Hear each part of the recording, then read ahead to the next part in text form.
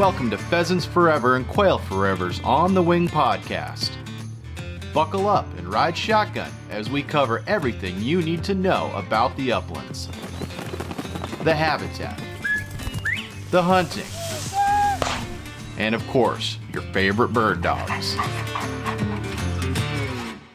Welcome to Pheasants Forever and Quail Forever's On the Wing podcast. We're continuing on with our tour of Western quail species. Last episode in this theme, we had a tremendously fun conversation with Kirby Bristow with the Arizona Game and Fish Department about Mearns quail. And we are going to be talking today with his colleague about one of our favorite desert species, Wade Zarlingo, also from Arizona Game and Fish, a biologist, will be joining us for a conversation about Gambel's quail. And we have making his triumphant return to On the Wing podcast. It's been triumphant. It's probably been good. I'm talking with Al Iden, our Western Regional Director. It's got to have been a year and a half since you were on the podcast, right? It's been a while. I'm a little scared of these things, Bob. So I got to space them out. So, welcome back. Without further ado, let's welcome Wade Zarlingo into the conversation as we break down the biology, the habitat, the geography, and hunting tips. Everything you need to know from 100 level to 400 level. You're going to get your PhD in Gambel's quail today from Wade Zarlingo on the Wing podcast. Wade, thanks for making time today. You bet, Bob. Thanks for having me. This should be fun. Well, I'm going to start with your last name. I've never met a Zarlingo before. What's the background of that last name? I've got a little bit of Italian left in me, I guess. But it's fading quickly through the generations, but that's an Italian last name. Gotcha. So tell us your story to introduce yourself to our audience. Where'd you grow up? And, obviously you're a biologist. Where'd you get your degrees? Tell us a little bit about yourself to get us kick-started. Yeah, I grew up in Arizona for the most part, so I haven't gone too far from home. Went to school at the University of Arizona, got a degree in wildlife and fisheries management. Started right out of college working. First job was actually in Fort Pierre National Grassland in South Dakota. So that was one of those where, I just blanketed the country with applications, and that one, for whatever reason, landed there. And it was a really good experience and kind of paved the way into where I'm at now. And working with Game and Fish, I've done a lot with them. They're a really good agency as far as having the ability to bump around. And I've done native fish work, mountain lion research, landowner relations program, worked in the hatcheries, was a small game program manager for a few years. And now I'm back into the landowner relations program, working on habitat projects and access throughout Arizona, but mostly in kind of the northwest part of the state. You mentioned Fort Pierre grasslands, and for folks that are diehard listeners of this podcast, they know that that's one of the places in this world that I cherish above all else. Beautiful place. It's just, there's the Field of Dreams line. Is this heaven? No, it's Iowa.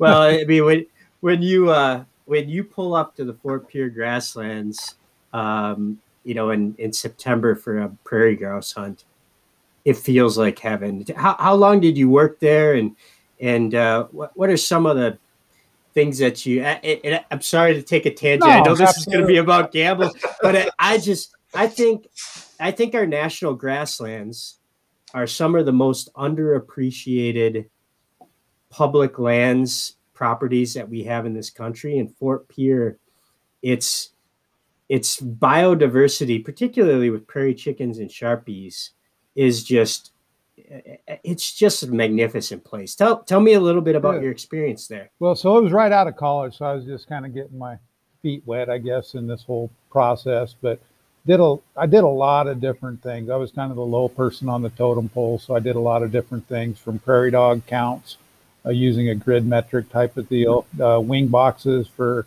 prairie birds, sharp tails, and prairie chickens. And then I did a lot of the livestock management as well, where we were out counting cows and making sure they were moving things around right. And so it was really a diverse experience as far as a first job. And I had some really good people I worked for there, and got to know a lot of the ranchers in that area. I did a lot of bird hunting while I was there. I had an old Chesapeake Bay Retriever, so I was pretty much trying to keep up with that dog, and not trained at all. It was just nose to the ground and running, and I was right behind it. Not ethical, but it was the way it was done when I could still run. You mentioned having a fisheries degree, and one of another underappreciated components of the Fort Pierre grasslands are those stock ponds. Are amazing fisheries too, aren't they? They are. There were a ton of bass in those things.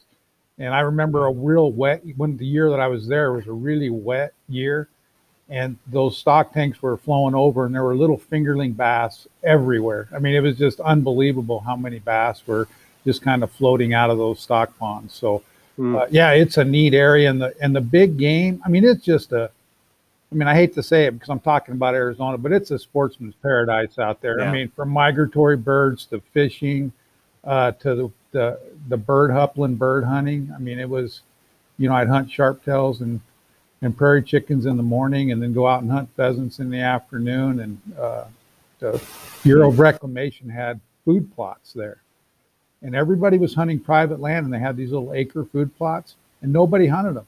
So you'd walk through and pop up 4 or 5 roosters at the end of those. I mean, it wasn't much to get a limit back then, but that was 91, 92 was when I was there. It's a long time ago. Yeah. Well, we'll bring this back to Arizona, because that is the focus. We, as I mentioned in the opening, we've got Al Iden, our Western Regional Director, on the podcast with us today. Also a biologist, and before joining Pheasants Forever and Quail Forever, Al, you worked with Wade at the Arizona Game and Fish Department, right? I did. I got the privilege to working with Wade twice, and I was the mean person that convinced him to come out of the field and work in Phoenix for a couple years. I think he still resents me for that, but it was good to get him. No, I've known Wade for a long time, and I consider him one of my best friends. And he's a great guy. So I look forward to hearing what he has to say about gambles, and then laughing at him later when he says something wrong. Just don't ask me about my shooting ability, and everything will be all right. Well, the first time I've ever heard your name, Wade, and the name Zarlingo is a hard name to forget. But the first time I ever heard it was Randy. It came out of Randy Newberg's mouth.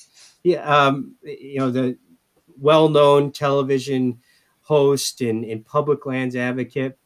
It sounds like you and Randy have a tradition of hunting Arizona quail every January. That's been a long-standing tradition. Is that correct? It has been for 4 or 5 years that we've been doing that. But I've known Randy for years. He's a good friend. He was going to ASU, and I was going to some technical school in Phoenix right out of high school. And that didn't last long, but the friendship lasted for a long time. And we still kind of make that an annual tradition, where we have another friend of ours, Gary Pritchard, that comes up every year and bird hunts. And there's a lot to that I really appreciate about bird hunting, is that ability to just spend time with friends, Yeah.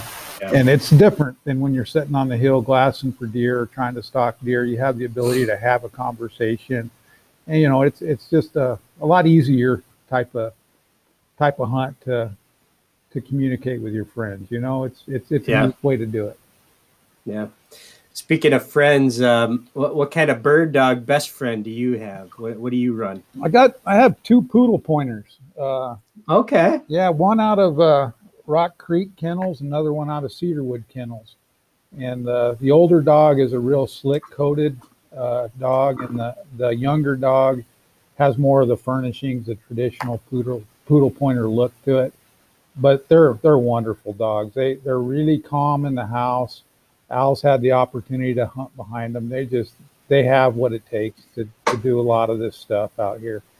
You know, from gambles to Merns to scale quail, the little that I'm successful. Plus, they're retrieving ducks out of ponds. They are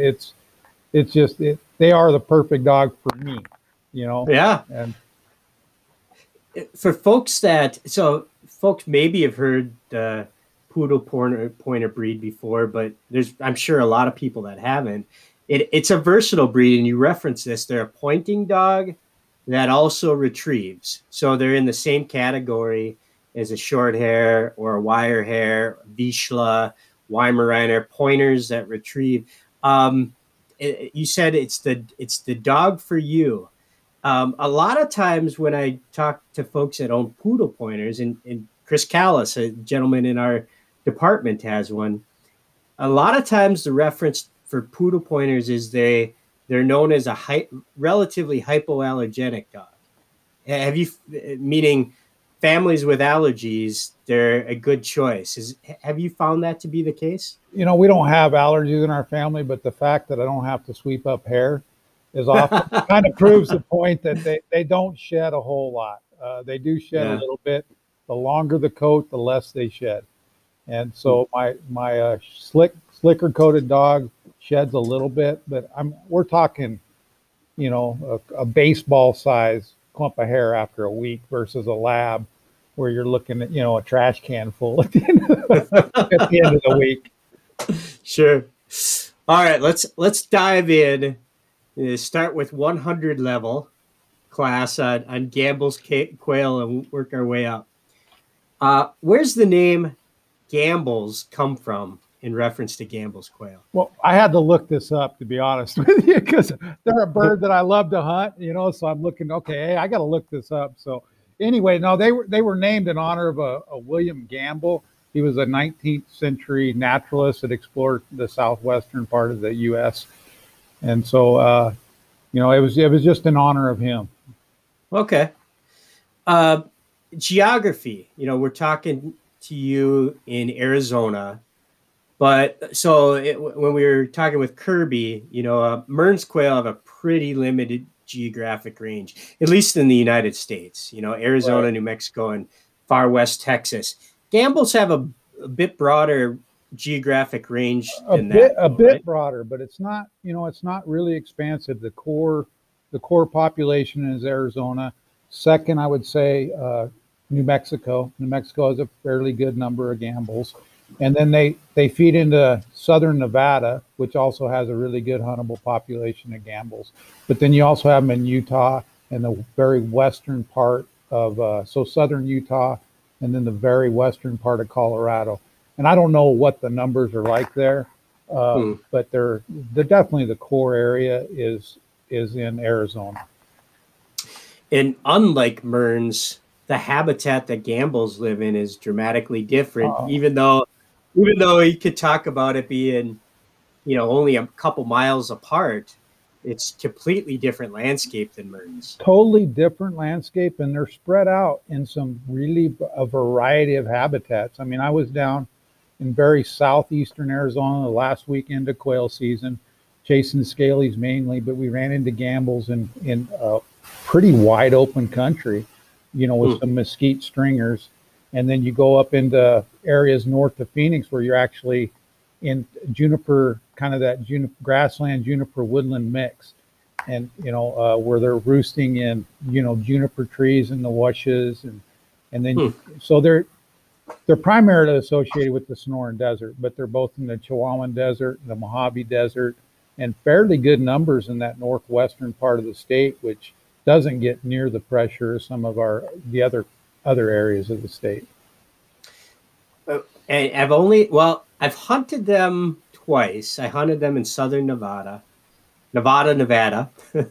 And I hunted and didn't actually see any when I was out there. But then last year in Arizona, I spent a day hunting gambles, then a day hunting merns, and a day hunting scalies. It really had a magnificent day chasing gambles. And what was interesting is when you're walking through the desert, um, it, it's I guess I had this perception of the desert being sort of uniform in density of cactuses. Like, and I don't know why I had that perception, because when you walk into the woods on a rough grouse hunt, there's thick woods, there's thin woods, or quail hunting, right? A great quail habitat. They have a burn regime that's every 2 years, and it creates open area at the bottom. I'm talking about bobwhite quail. In the piney woods, there's a burn regime that opens up the woods for sunlight to hit the ground and space for the chicks to move around. When I went to the desert hunting gambles, it was just so different from one place to the next on how much in the variety of diversity of the cactuses. Right. Does it matter to gambles, like the thickness of the cactus, or forgive me for being a Michigander here. I'm thinking about stem density, right? Like when you hunt rough grouse, you look for a certain stem density.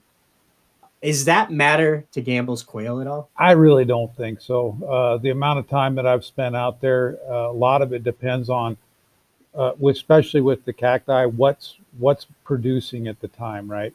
Like these prickly pear, they'll get really red fruit on them.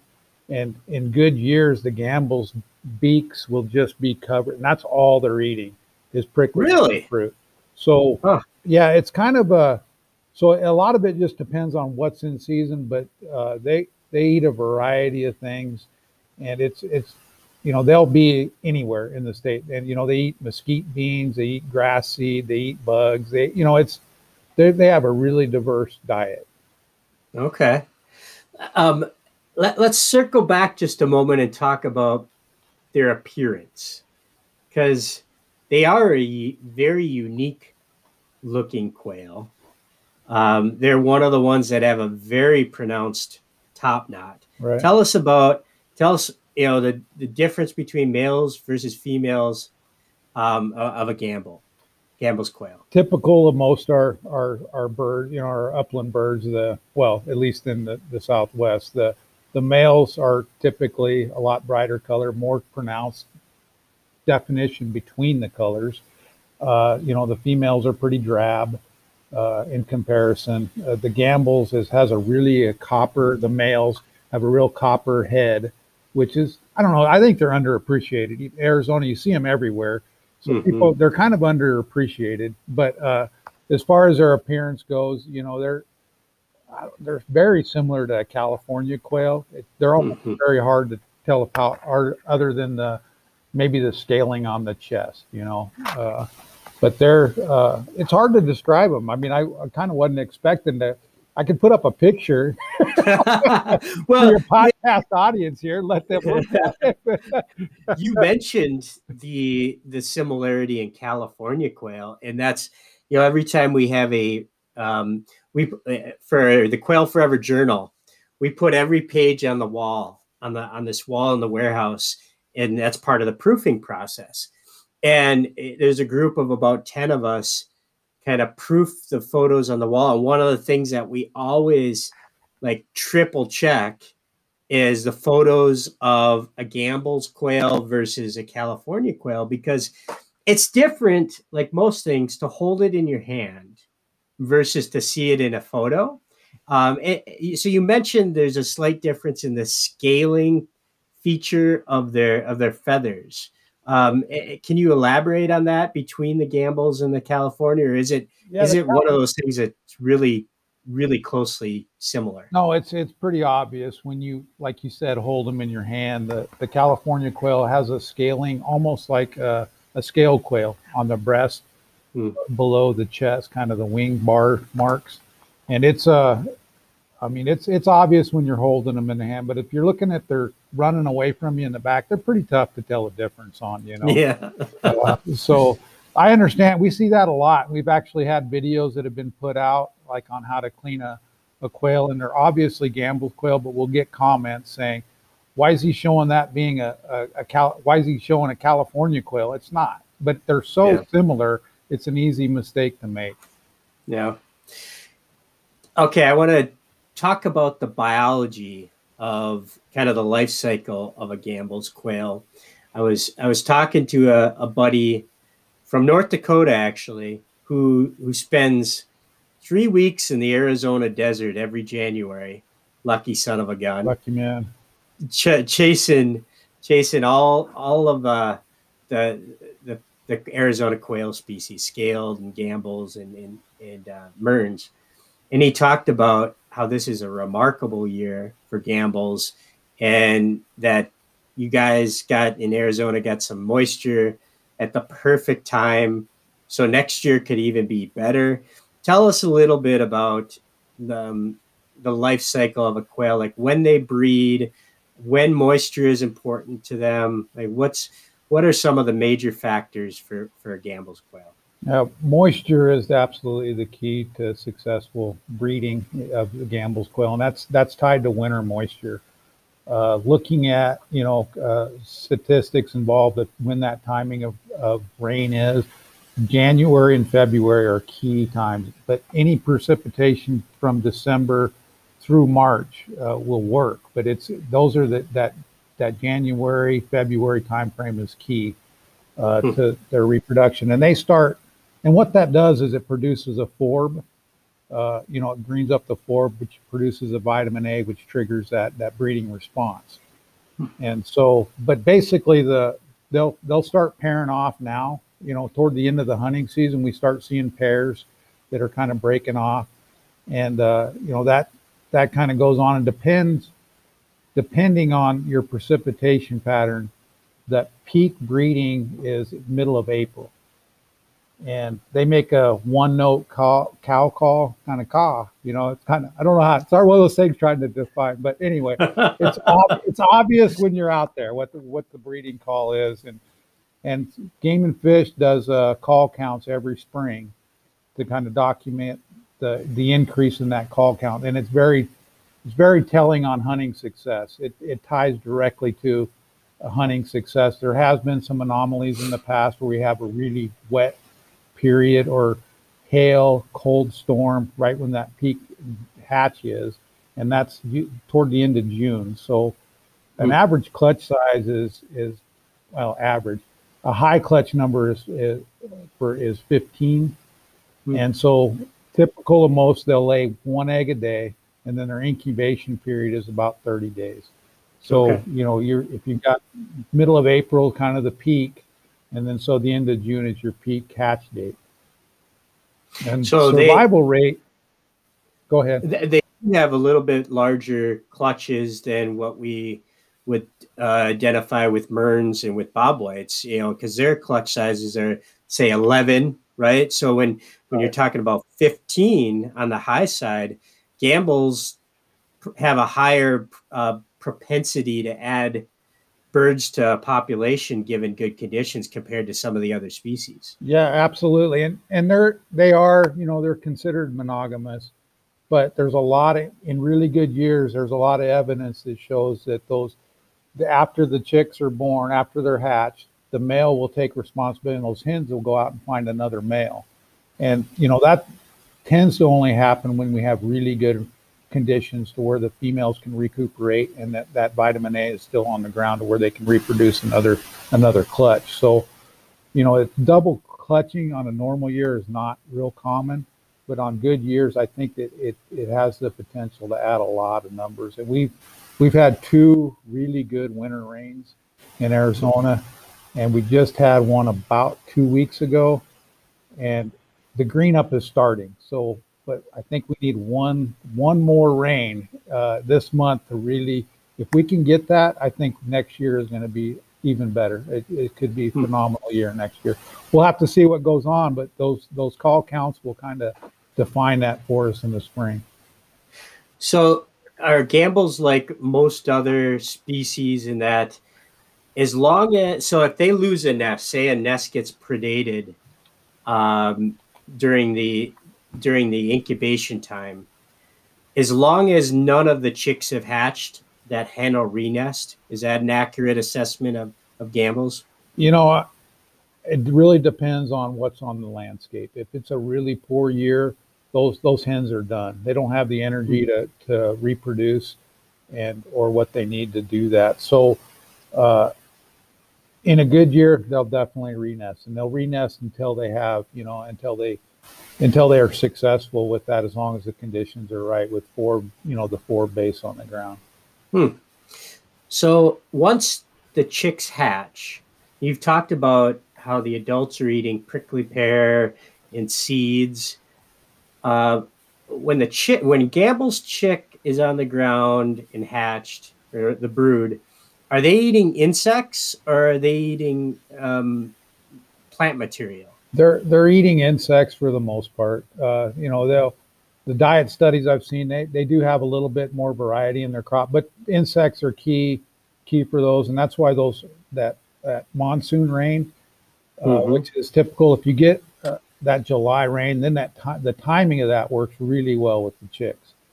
So because now you've got that insect crop that's on the ground. So a lot of things, like most birds, I mean, things have to come together, right, to make everything work. So, but yeah, their diet is they do consume more insects as they're younger.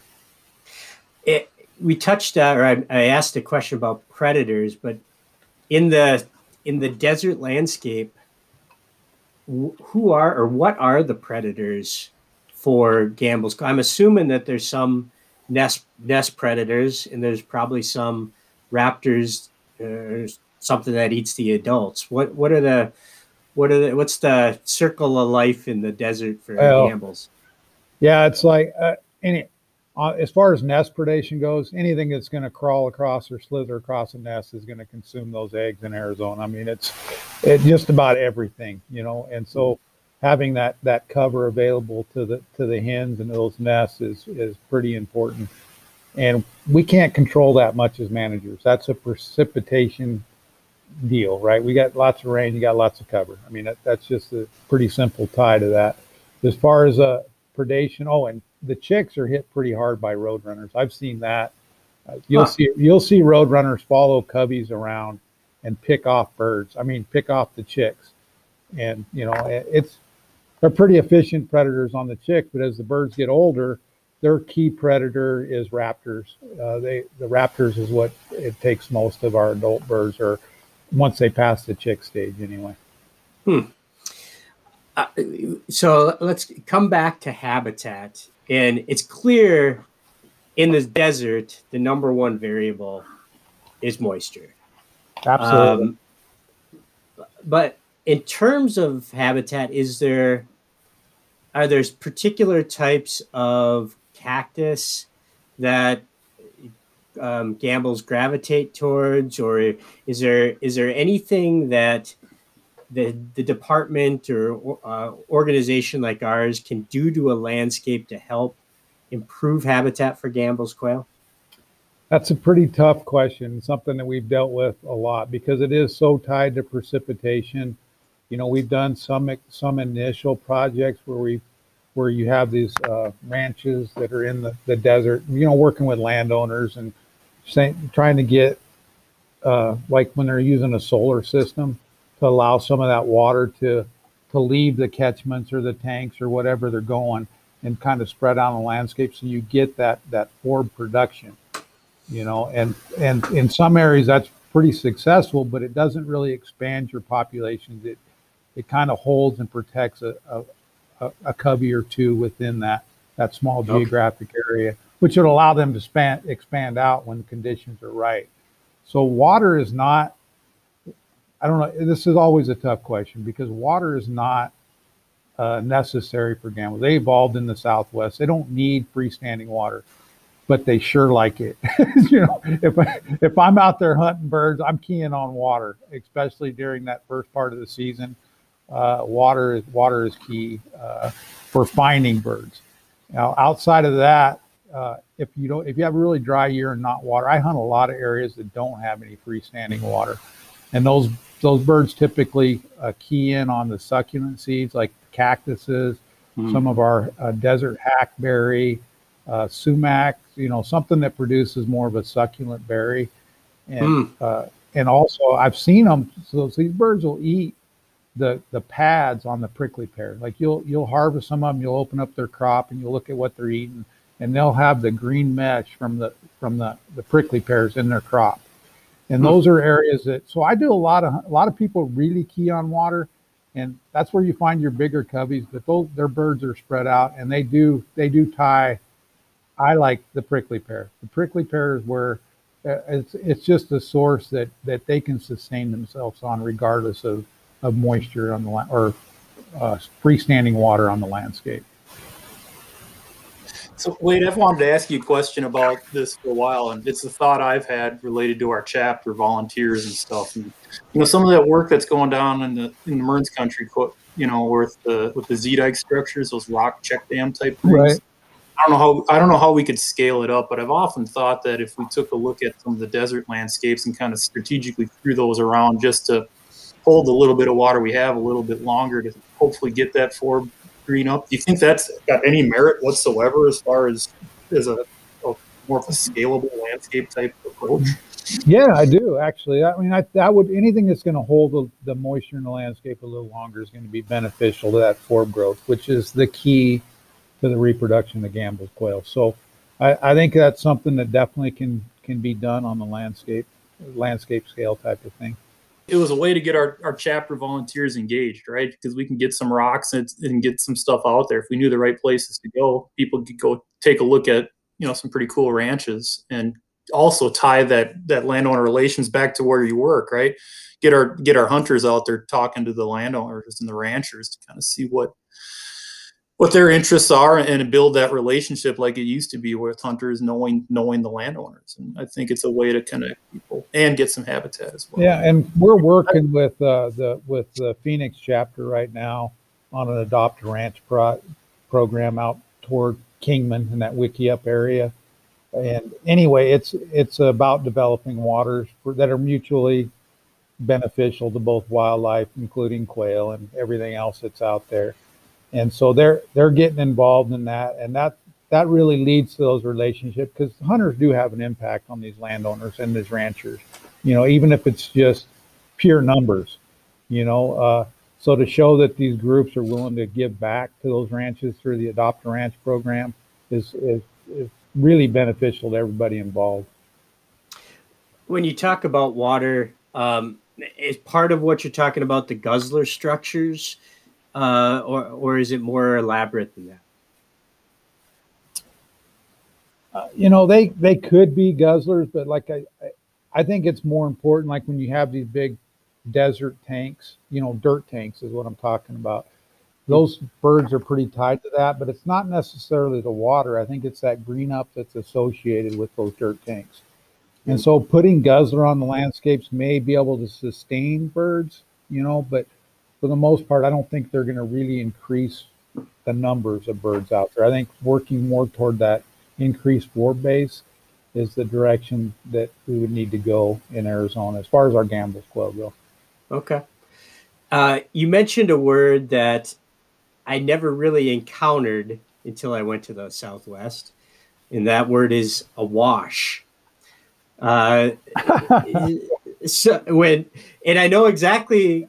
Okay, so I know what it means. When you're hunting it, it's sort of this soft sand, and you can actually see tracks of wildlife that have moved through these washes. But it was as dry can be when I was there hunting. Is there a time of year when there's actually water flowing through these quote unquote washes? Yeah, we get a lot of our rainstorms, both winter and summer in Arizona, are pretty intense. I mean, we'll get the majority of our precipitation in Arizona during the monsoon season. We're an inch or two of rain, which doesn't sound like a lot to a lot of people, but when it's a tenth to 10 to 20% of your precipitation for the year, and you get it in a day, That's when those washes flow, and that's. I mean, they recede pretty quick too. You'll have a thunderstorm that drops this, and you'll see a 3-foot wall of water that comes down these washes, and then within an hour it's just wet. There's no water in them at all. So I don't know if that kind of helps people understand what they are, but they're really just ways to channel those high intensity water or events. So that's a good transition to talking a little bit about hunting Gambel's quail. That's what I'm waiting to get to.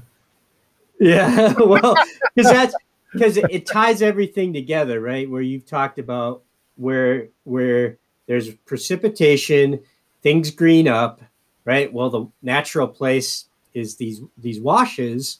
Right. That's where the water's flowing, things green up there.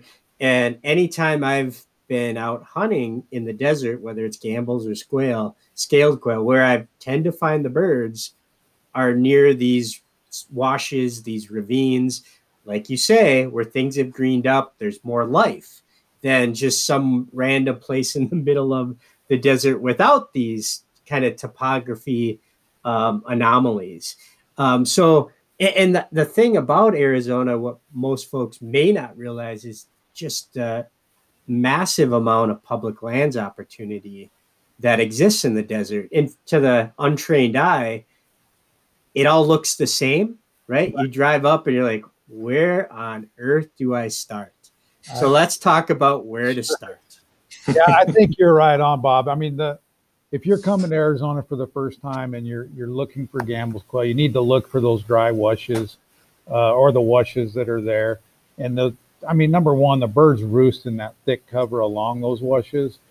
Mostly, well, I find them that they're pretty tight to the desert hackberry, which is kind of a bush tree, and they tend to roost in that stuff, or what we call a turbinella oak.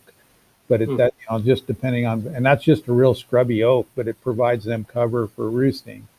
And then, and like you said, because it gets the most precipitation, or at least channels the most precipitation, you get a lot of production of seed in there, that succulent seed that I'm talking about. Like, and sumac is if you get berries on, I can't use the politically incorrect term, but Rhus trilobata is the scientific name, and it produces a real succulent berry. And the birds were in that thick at the start of the year. And so what I notice these birds tend to do is they'll roost there, and then they'll feed into these more open areas on the hillsides. So you get it, that's where they're picking up grass seed and some of the smaller seeds and feeding into maybe your cat claw, wait a minute bush. I don't know. You probably ran into a little bit of that when you were here. Cat claw for sure. Yeah. Well, it's that old adage, when you go into the desert, everything wants to poke you. And that doesn't really mean anything until you actually do it. No. And then you realize, especially if you got your own dog who's not used to it, when a dog that's from the north or the Great Plains that's never experienced the desert, it's a cholla gets their attention in a hurry. It does. I've been here my whole life, and I avoid those cholla patches when I've got dogs. You spend so much time pulling those things out of their feet and out of their mouth and everything else. It's not worth hunting in that type of the cholla anyway. Yeah. But yeah, the dogs that are, and I don't want to offend anybody, but the dogs that are raised in Arizona in this stuff, and people get them out and condition them. Their feet are tough. Mm-hmm. I mean, they can run. My dogs will run all day long, 2 days in a row, and they're a little sore-footed, but their pads are still intact. And you bring a dog in from the Midwest somewhere that's used to hunting pheasants or grouse or whatever it is, and they come to Arizona, you really need to take the precautions of putting boots on those dogs. Otherwise, their pads will be blown in a couple hours of hunting. So, what else do you take as a precaution when you're hunting the desert? I'm assuming you got a Leatherman tool or something like it with you to pull cactus. spears out. What else do you have with you on a a desert hunt? A ton of water. I mean, Yeah. that can't be overstated. I carry 6 liters of water with me on these hunts, and that usually lasts me about 5 hours. So I'm constantly watering the dogs, and then having a comb, like a metal comb or some type of comb, especially if you happen to be in an area that has scattered cholla. Those combs are really handy to be able to just get in and pop those cholla balls out. A Leatherman definitely is another part of that I carry with me.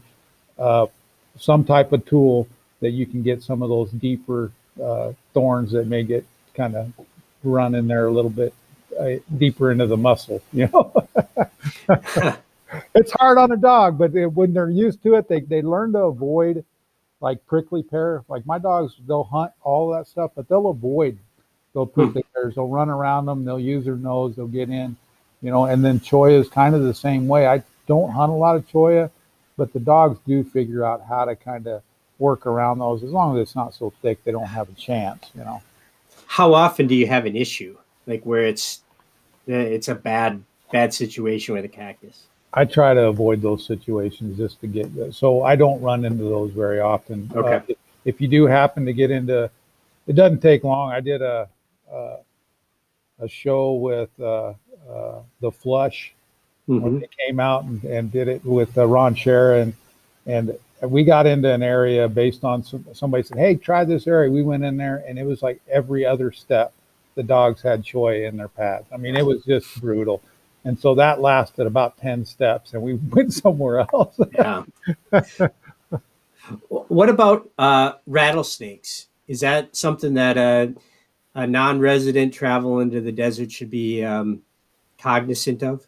It always is something, and you should take the time to know where the vets are in the area you're going to be hunting and who carries the antibiotic.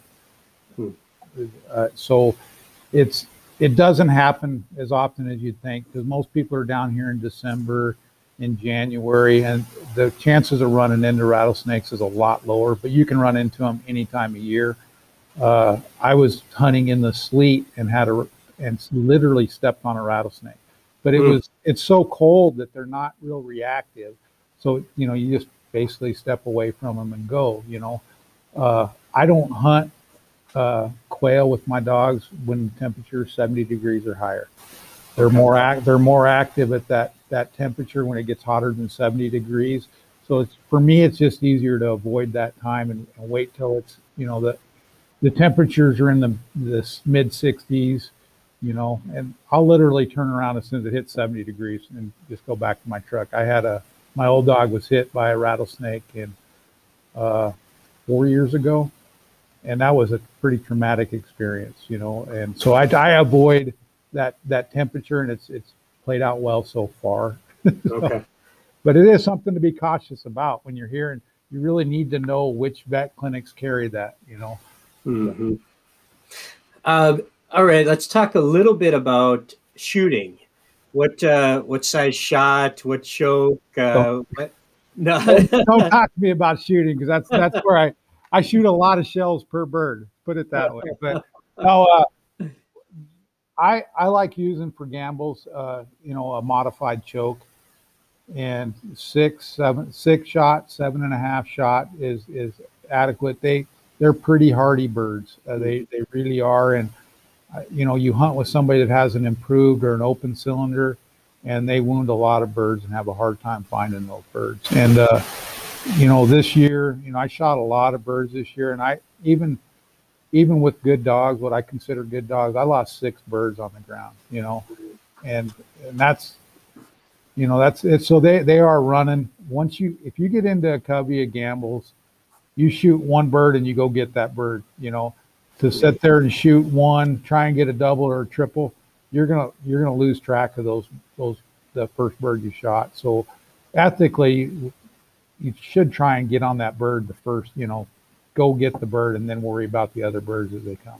That's hard to avoid the temptation sometimes. No doubt. Well, that's again, I only have limited experience hunting gambles, but generally when you think about a bobwhite flush, generally they come up as a group and flush as a group, right? There might be a sleeper bird here or there. My experience with gambles is they're much more staggered flushing. There's probably going to be like 1, 2, a bigger group flush, and then there's going to be a couple of solos. Is that an accurate assessment of how a gambles flush happens? That's pretty typical. Exactly what you're talking about. You'll get into, the dogs that have an easier time picking up the bigger group. So you usually get a pretty decent flush, but they're, maybe 8 birds. But as you move your dogs on, you're going to find 2 singles, doubles, triples that have kind of outran the big cubby. And when people say they go out and chase gambles, that's a pretty good description of how you hunt gambles. Well, that's perfect, because one of my questions was about the comparison between scaled quail and gambles quail. They both live generally the same place, and correct me on that. But then scaled tend to be known more as the track star. But when I've hunted them both, boy, like, take your pick. They're both pretty even. Usain Bolt. Right. And the case this year, the bigger the cubby of these gambles, the quicker and further out they were flushing. And you really have to kind of follow up on those birds, which can be tough. I mean, they're flushing, 300 yards sometimes. And so you got to kind of follow those into some habitat where they're going to hold. If you catch gambles out in some flat creosote stuff where they may be associated with scalies, I think they'd probably, like to see the race between the two of those, because they both run and they're really tough. What I do notice with scale quail is once you break up that cubby, they tend to hold really tight. Gambles, not necessarily. You can break up a cubby and the birds are still they'll hit the ground running. And so I think gambles are probably the most challenging of the birds. If it wasn't for sheer numbers, I don't know if I'd chase them. But how often do you encounter scalies and gambles in the same habitat? Oh, this last weekend we found them right together. Yeah. And that is, we're in southeastern Arizona, and it was kind of that transition grassland, Chiricahua desert type of stuff into prickly pears, and we found gambles and scalies, within 50 yards of each other. And so they'll inhabit the same stuff, but typically scale quail prefer a more wide open type of landscape, more grass cover, more, they don't eat, whenever you get into really high cover, say 10 to 20 feet as far as tree cover, mesquites mostly, those scale quail aren't there as in abundance. Whereas that's where kind of the gambles kind of take over that niche, is when you have more of that vertical cover. As you say that, I can picture it in my mind, the difference where we got really into gambles versus where we got really into scalies, and you're 100% accurate in the description, because where I'm thinking about the scale quail, there weren't, help me with the name of the cactus that kind of are in all the cartoons, the big ones with the arms on them, the saguaro cactus. Yeah, right. And they seem like gambles. In my mind, I associated gambles with the saguaros. There is not a single one of those anywhere near where I was hunting scaled quail, but there is more of a, for lack of a better description, cheatgrass, right? There's just this little remnants of grass where the scalies were. Yeah, and that's the Gaeta grass, is those pockets, and when you're out there, the big yellow patches, right? Yep, 100%. And that's where the scale quail that's the cover that they'll find when they flush. Okay. You'll see them out there running 100 yards, but if you can get them in the air, you can kind of key in on some of those cover points, and your dogs will too. But anyway, it's pretty.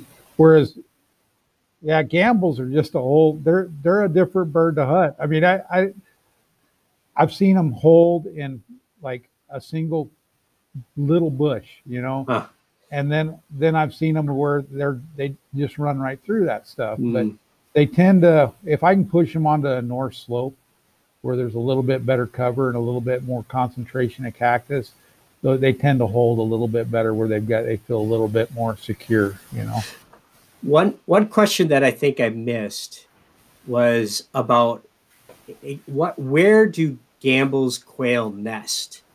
I've seen photos where they're kind of burrowed in underneath like mesquite or cactuses where there's a little pocket. Is that what they're looking for? A place where they're kind of protected from predators, or was that just a photo and that isn't a good indication? No, that is a good indication. They tend to get in where they've got a little bit of cover above them, where they can burrow in and set it, get a nest set. But they do nest above the ground. Most of your nests are on the ground, but there's been a lot of documentation of birds nesting, in a little bit in a tree, but normally they're on the ground. But there was I can't remember where the sighting was from, but there was in the urban Phoenix area, there was a documented nest that was 22 feet up in the air. So pretty safe from any ground predator anyway. So, yeah. But that's not common. That's kind of an anomaly. Sure. So I asked Kirby this similar question, but when I think about kind of the explosion of Instagram in particular, but social media in general, it seems like everybody in the bird hunting community travels to Arizona come January. I don't blame them. Well, yeah, I mean, obviously you live there, you love it.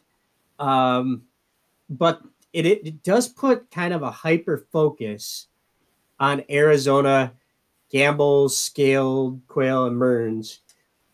Is there any concern from a hunting pressure perspective on the volume of people that are going to Arizona during a short window of time, or is it simply, hey Bob, your feed is filled with with bird hunters, and there's really plenty of public land, plenty of habitat, plenty of birds, and things are in good shape?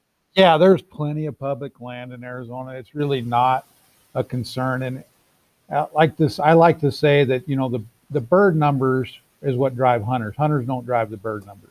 And so this year was a perfect example for our Mearns season. It was really low. You saw a lot less people that were having tailgate pictures of double limits and stuff like that. There just weren't that many birds, so people just weren't pressuring them as hard. Gambel's quail, they're spread out so far across, in so many niches around the state that you very seldom run into other hunters when you're in the field. There's just so much habitat that's out there and occupied by Gambel's quail. That's great news. Yeah. So what's your prediction for the year ahead? You get one more rainstorm and everybody should go to Arizona? We get one. So north of Phoenix, we had really good rains and there's green up starting already. When I was in southern Arizona, I didn't see that green up on the ground. So if we get one more rain, we should have a really good year north of Phoenix. So that would be my prediction. Pay attention to what Arizona Game and Fish puts out as far as the call count numbers go. We were right at our long-term average, but we were the best we've had in this year, in the last 10 years anyway, last 15 years. So this was a really good year. And we're hearing this again from Wade Zarlingo, biologist with Arizona Game and Fish, who also, he's so dedicated to his craft. He took the final week of the season off to go do field research, didn't you? I did. Yeah, I took the week off and I spent a lot of time looking at new country, which I don't know if was the best strategy at the end of the year. You kind of want to go to your tried and true spots and be pretty successful, but I enjoy seeing new country and getting out and chasing birds. And yeah, it's a passion of mine for sure. I spend a lot of time in the field during season, and I've got a job that's flexible enough, and I live close enough to quail habitat that within 20 minutes I can go out and chase birds. So that's wonderful.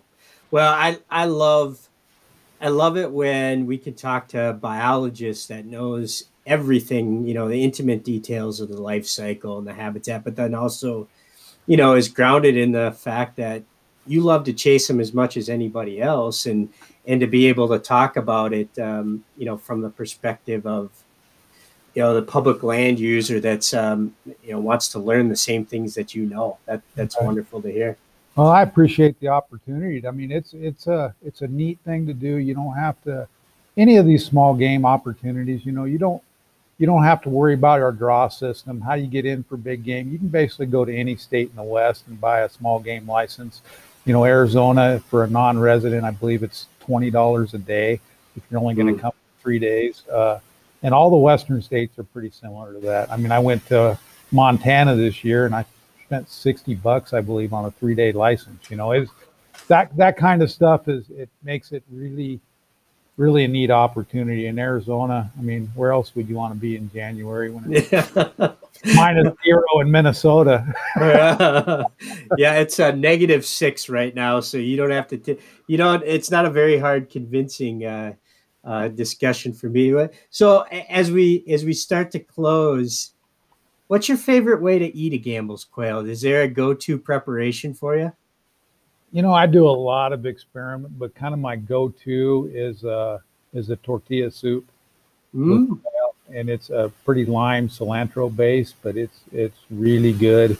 And then the other one is a red curry Thai type of dish, and you can spice that up if you want. But those are my two favorites. And then the go-to is always throwing them on the grill.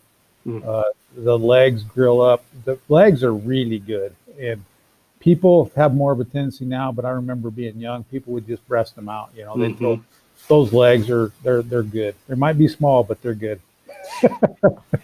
When you've gotten the Arizona hat trick, a Mearns, a Scaly, and a Gambel's, can you taste the difference going between the three of them? I don't know if I could say I could taste the difference. You can see the difference between Mearns and Gambel's when you're holding them, when you have them together, and there's quite a bit more meat. I mean, it's all relative. There's more meat on a Mearns quail for sure, and they are a little lighter in meat color. But as far as taste goes, I don't know if I could do a blind test and tell you the difference or not, but you can tell the difference at least between Mearns and Gambel's, or Mearns and Scaly's in the hand anyway. Great. Al, what I miss? Any final thoughts, Al? No, nothing other than, Wade, you weren't supposed to talk about North Phoenix. That's where I go hunting. We don't need more people. I'm plenty of places out there. Yeah, and I'll tell you what. Go ahead. You try and hunt that stuff in North Phoenix, you better be part mountain goat, because there's some steep terrain in that area. That's why I go out there. Nobody else even considers going out there, and there's a fair bit of cholla where I go. But no, it was good. Did you get out a couple weeks ago? I actually got out north of Cave Creek, and there was snow on the ground. I was hunting Gambel's in snow. I've never done that before. But yeah, I posted on my Instagram a picture of that because that was the first opportunity. I was hunting Gambel's in about 4 inches of snow, and it was a treat for people in Arizona. I mean, it was a neat thing. The first cubby we got into, the dogs had them pointed in a prickly pear, and you had to poke at them to get them out of there. And so they were holed up tight. Oh yeah. It was really kind of a neat deal for me and the dogs. They had some more opportunities to point those silly birds. But how often do you encounter snow during a hunt in Arizona? Very seldom. Once. very seldom. Yeah, we you'll get some light snows in that December, January, but usually it's a cold rain for the most part. So hunting Gambel's in the snow is pretty unique. Mearns is different. I've hunted them a number of times in the snow, and that's pretty common. But as far as Gambel's go, it's something I've never done where there's that much snow on the ground. I've hunted them in a skiff of snow, but not when you have 4 inches on the ground. So if a person were to Google your name, Zarlingo, Zarlingo, on YouTube, they would come up with a video with a llama. With the llama, yes, they would. What the heck's going on in that video, Wade? Man, I grew up backpacking all over this, mostly in Colorado, but spent a lot of time backpacking. As my dad got older, he decided to get llamas. And so as a kid, he had 6 llamas.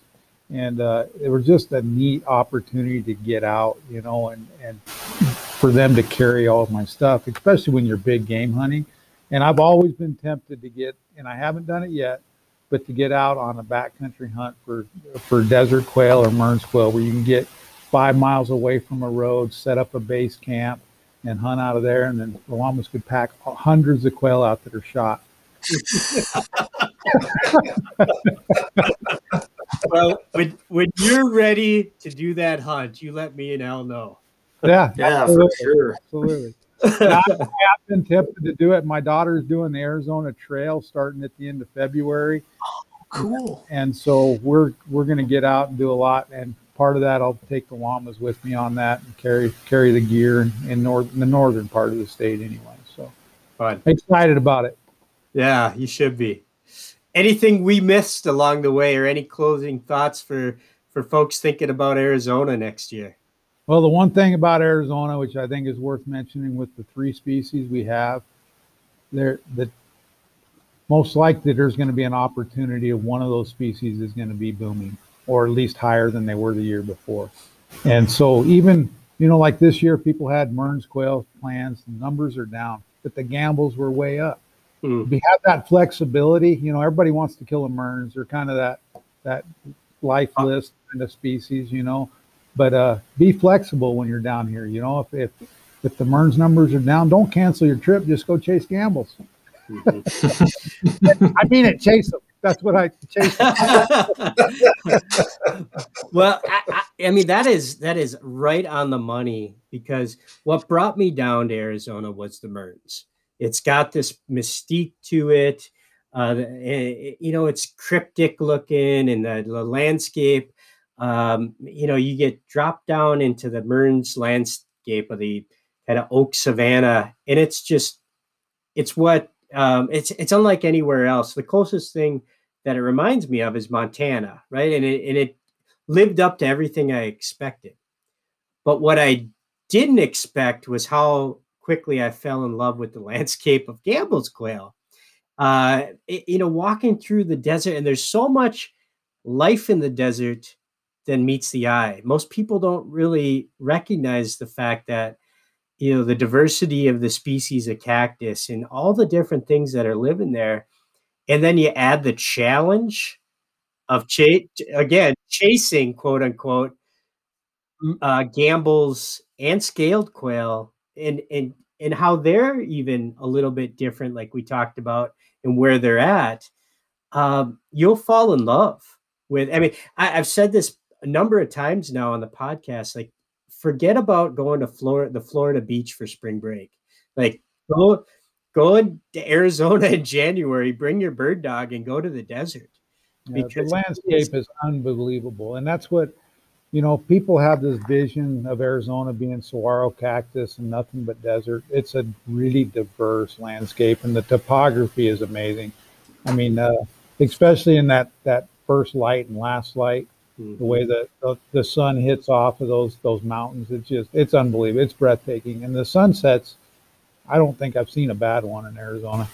There's some a little less color, but some of them are just unbelievable. You just wouldn't expect that type of sky view. You're right. Lavender and purple and crimson. I mean, when the sun sets over the desert, particularly when there's kind of those rolling mountains, it's like you're on the surface of the moon. It is just stunning. It's spectacular for sure. And I'd encourage people to come down regardless of whether they're bird hunting. I know it's a bird hunting podcast, but man, come and visit. It's especially in January. I mean, what else do you have to do? Quit shoveling snow. Come visit Arizona. You don't want to drag a whole lot of people here, but it's where I've lived here my whole life, and I definitely appreciate it, and just what it has to offer. And like I said, the diversity is. I mean, you can be 11,000 feet, and down in the Sonoran Desert at 2,500 feet, and I'm at literally 30 minutes. You can be up in fir trees, especially around that Tucson area, going up on the Mount Lemmon. It's amazing what you can go through in 30 minutes. If you mentioned Instagram, if folks want to follow you on Instagram and see see the llamas and see some of your bird hunts. What's your Instagram handle? It's just Wade Zarlingo. I'm not hiding anything. Perfect. And if people want to learn about hunting in Arizona, I'm assuming Arizona Game and Fish website's the best place to point somebody. It's a good place to start. They've got a where to hunt on Arizona Game and Fish. Google that, and then on your hunting tab, there's a where to hunt, and it talks about all the different species and kind of gives you a general idea what to look for. And people are very helpful here. I mean, if somebody wants to call, they want to set up a hunt, they can email me directly at wzarlingo@azgfd.gov. Outstanding. And I'll respond to those. I mean, I love to get people out here. Don't expect to pinpoint, but I'll get you in an area. And what more can anybody ask? That's terrific. Absolutely. Wade, thank you so much for sharing your time and your expertise. It's been an absolute blast talking with you today.